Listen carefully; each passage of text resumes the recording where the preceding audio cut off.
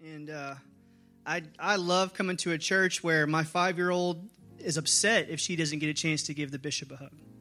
She'll talk about it the entire way home, how frustrated and mad she is she didn't get to give the bishop a hug. And I love that she, for the longest time, Sister Ruth, to her, was known as Doc McStuffins. And she told us about a week ago that she said, "Dad, I'm too old for Doc McStuffins. She's Sister Ruth now." And I said, "Okay." But I echo what Bishop said. Man, I am so proud of you. You have no idea. It is difficult to share your pain with people. And you are far and away my favorite brother-in-law.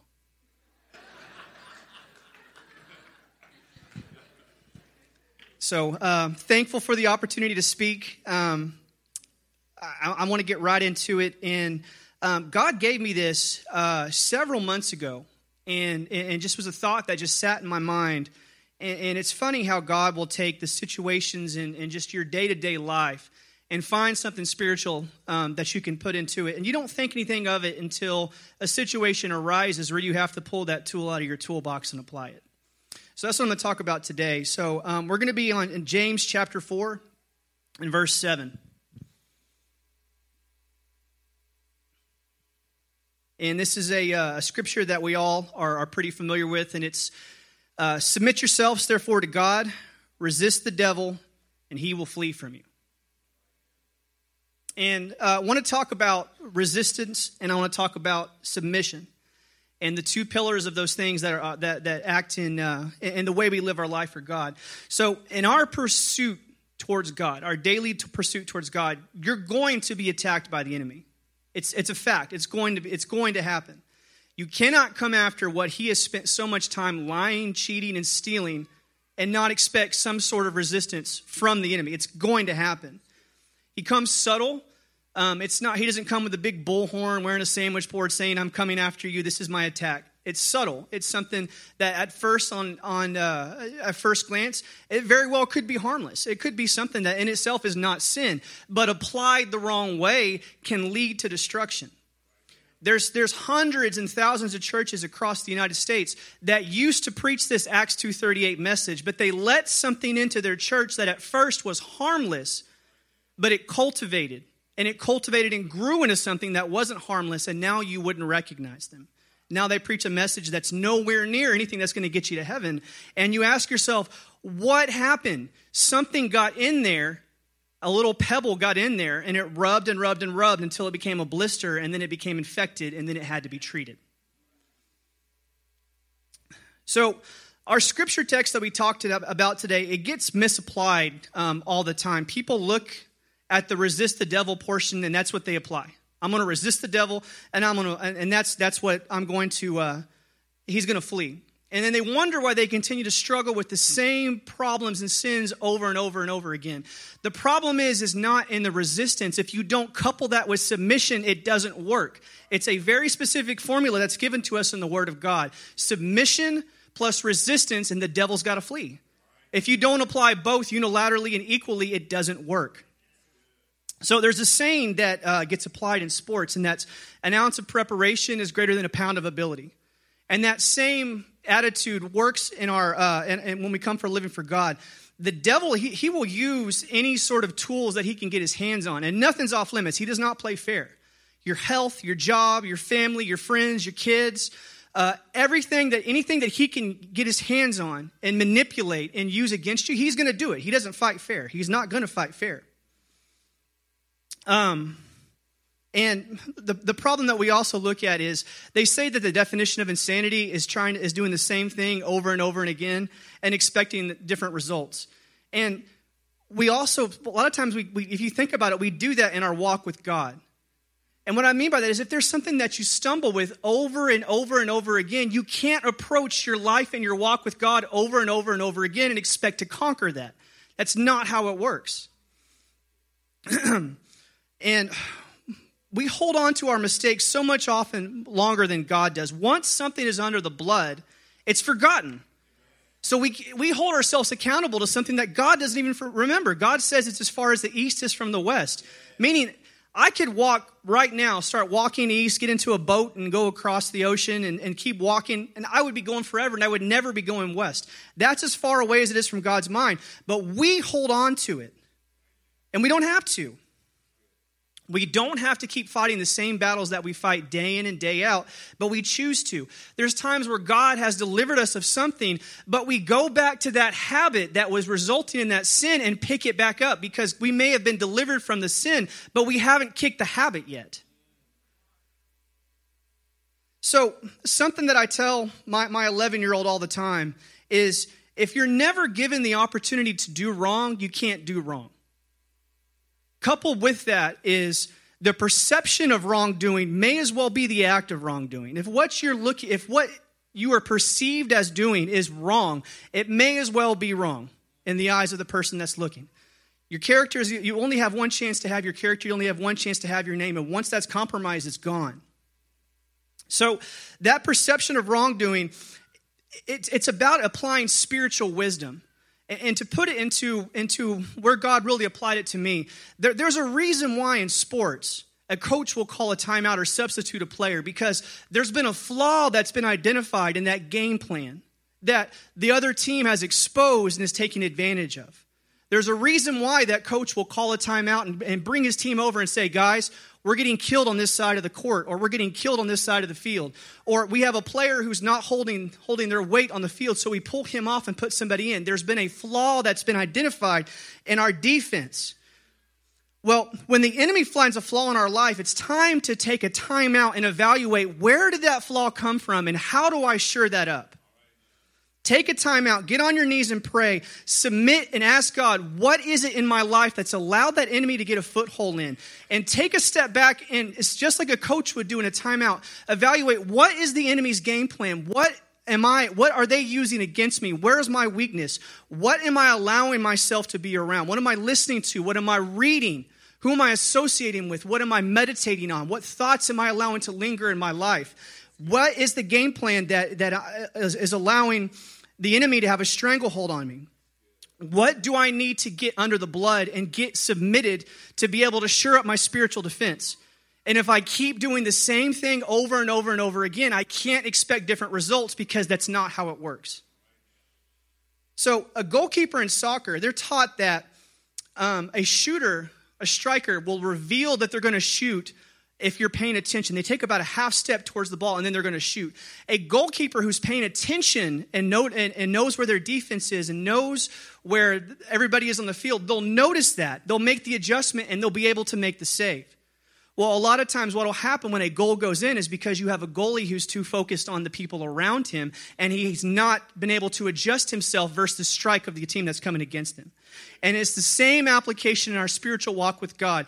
If we're not paying attention, if we don't have our eyes up, our spiritual eyes open and aware of what's around us, what we've allowed into our home, what we've allowed into our life, who we've allowed ourselves to associate with, we'll get our eyes off of what needs to be focused on, and then the attack comes and we go, where in the world did that come from? It was there, but you weren't paying attention. You didn't notice it because you weren't prepared. So that's why it's important that daily we check ourselves. Am I submitted to what God has put me under subjection into? Is something out of bounds? And if it is, where is it out of bounds? I need to be submitted to the Word of God, the will of God, and the man of God. And if I can't unilaterally do all three of those, something's wrong. So when temptation comes or when the enemy comes and I resist, if my submission is not in line, it won't matter. He won't flee because that formula that we read about is not matched up. The submission is the key. And submission is more about just doing what I'm told. It's the attitude behind it. I can disagree with something that I submit to, but if my attitude doesn't say, you know what, I don't necessarily agree with it, but I believe you and I'm with you and I know the intent that you have for me, and if I can't submit my attitude beyond that, I'm not submitted. I'm not submitted. I may as well be a bondservant. All I'm doing is I'm just doing what I'm told. I'm no different than a toddler being bossed around. So every now and then, I know I'm not the only person that has this happen, but every now and then I'll be going through life and a thought will come into my mind out of nowhere. And it's something that I may be ashamed of, something I'm embarrassed of, something that happened in a moment of weakness. And I'll think to myself, where in the world did this come from? And it just completely catches me off guard. And that used to bother me. I used to linger on that, and I would notice it would affect my whole attitude. A day that I would be going perfectly fine, all of a sudden I would start to feel depressed. I would start to feel impacted by that. Until God revealed to me, that's a subtle attack of the enemy. Your defenses were down, and he exploited it. So understand, and God revealing this to me in the Word of God, understanding that when that attack comes, I speak it out loud. I say, devil, I recognize what you're doing. I see what you're doing. I'm submitted to the Word of God. I'm submitted to the man of God. I'm resisting you. You've got to flee. And is it that simple? Yes, it is that simple. Now, when I make that resistance and the devil doesn't leave, that's a red flag that there's something in my life that I haven't submitted. And that's time where I have to pull myself aside and say, God, what is in me that's out of line? Is there something that I'm not aware of that needs to be brought to the surface so that I can deal with it? Submit that weak part of me so that way, whenever an attitude or a thought or something comes against me, I can recognize it, I can rebuke it, and I can overcome it. So the enemy, beyond being subtle, every now and then he's brazen and arrogant. There's people inside this church that will come inside sitting in a powerful service, and the enemy will attack you, and you don't even realize it. And I grew up in a church that was very traditional, almost to the point of being legalistic. The average age of the church today is over 65. So it was a church that had a lot of history, really good people, but they've become so focused on tradition that they've left the power of God behind. And they're suffering for it now. It's a shell of what it used to be, what I grew up with. But part of that religious spirit, every now and then I'll capture it rising up. If something is not going the way that I think it should in the house of God or in a service, if God is operating out of that little box that I put him in, I'll feel an attitude rising up inside of me. And it used to be I wouldn't recognize that, but God has given me the wisdom and the authority to recognize that, rebuke that spirit and say, that doesn't belong here, get out of here. And the moment that attitude and that spirit is rebuked, there's a sense of liberty and peace that almost instantaneously feels, because that space in your heart that was occupying, the moment it leaves, the Spirit of God can move in and take over that hold. And where the Spirit of the Lord is, there's liberty.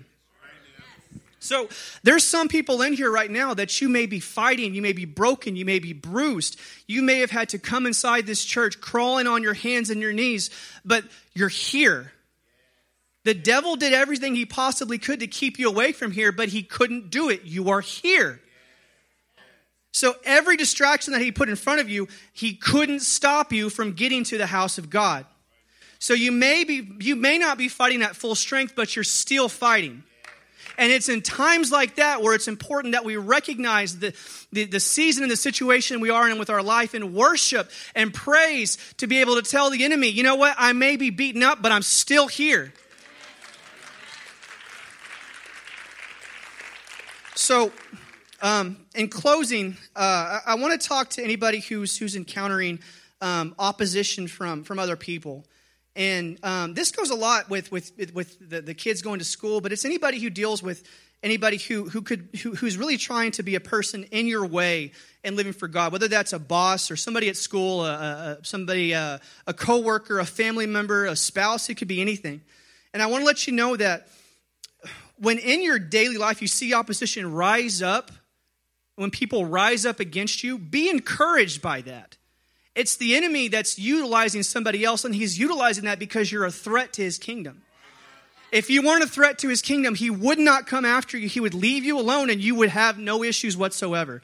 But you're a threat, and because you're a threat, things will agitate in the spirit world around you, and people, unbeknownst to themselves, will be influenced by spirits to come and to battle and fight against you. Recognize that if you are encountering opposition with somebody in your life around you, that is the enemy who has targeted you and says you're a threat. Recognize that means that because he acknowledges you as a threat, you are a child of God. Take authority in the spirit and don't be pushed around. So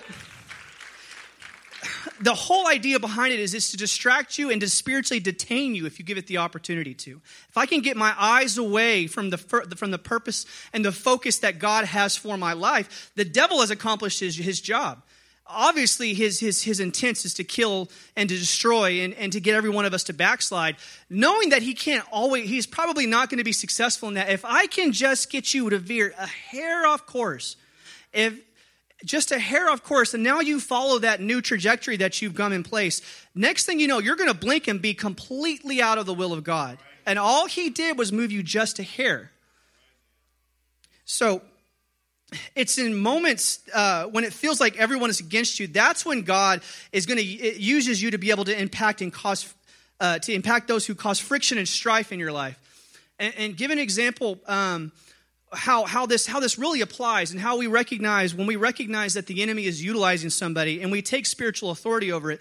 My daughter came home from school. And she was really upset, and she's not very open, and a lot of times she won't share, but she was upset because a kid in school was making fun of her because of her clothes, because of her hair, because of the lifestyle that she has chosen to live to be able to follow after God. She was upset about that, where the kid would make comments like, "You'd be so pretty if you would cut your hair. You'd be so pretty if you'd wear pants. You'd be so pretty if you would do this," and it hurt her. It hurt her. She said, she was asking me, "Dad, why are people like that?" And at first, I did what every dad would do. I'd comfort her. I said, "It's okay, baby. You're going to be okay. You're beautiful. You don't need to change a thing about yourself. Be happy with yourself." But understanding beyond that, it's more than just happy with who I am. Recognizing, okay, wait a minute, that's an attack from the enemy. He's coming after one of my kids, and we're not going to take it sitting down. We're going to fight back. So we prayed about it. We said, "God, we can't physically do anything to this boy, but you can." I would love to. I'm biding my time till he gets 18 years old so I don't get locked up. But God, we can't do anything about the situation on a carnal and physical level. But God, you can move things around and get things that are stumbling blocks out of the way. It wasn't but maybe 2 weeks after that altercation that my daughter comes home and says, that kid has been suspended from school, and he's now at alternative school, and when he comes back, he's not in my class. It's because we recognize that it's an attack from the enemy. We took hold of that in the spirit, and we took hold of that in the spirit. We took dominion and authority over something that was coming against our family. So one thing I also want to, if you're ever, because of the decisions that you've made to live and to serve God, if anybody ever mocks you or comes against you for that, rejoice in that, because you've been noticed. You've been noticed. They've noticed you. They've noticed the lifestyle that you've chosen to live. They've noticed that you're a Christian. They've noticed that you've chosen to follow after God. And if they didn't notice that, they wouldn't have anything to mock. People are afraid of what they don't understand, but those same people who will come and they will mock you and they will ridicule you for choosing to live for God and follow after God, the moment that chaos hits their life, they're going to come find you, because they know that you cannot hide real.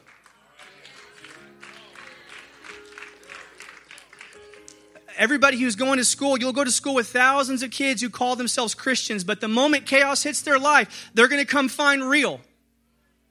They're going to come find that person that's got that relationship with Jesus, that's got the Holy Ghost operating inside their life, and can then be able to know that you can touch God on their behalf. They're not going to go to somebody who looks like the world. They're going to come and find you because you've separated yourself and marked myself that I'm a Christian.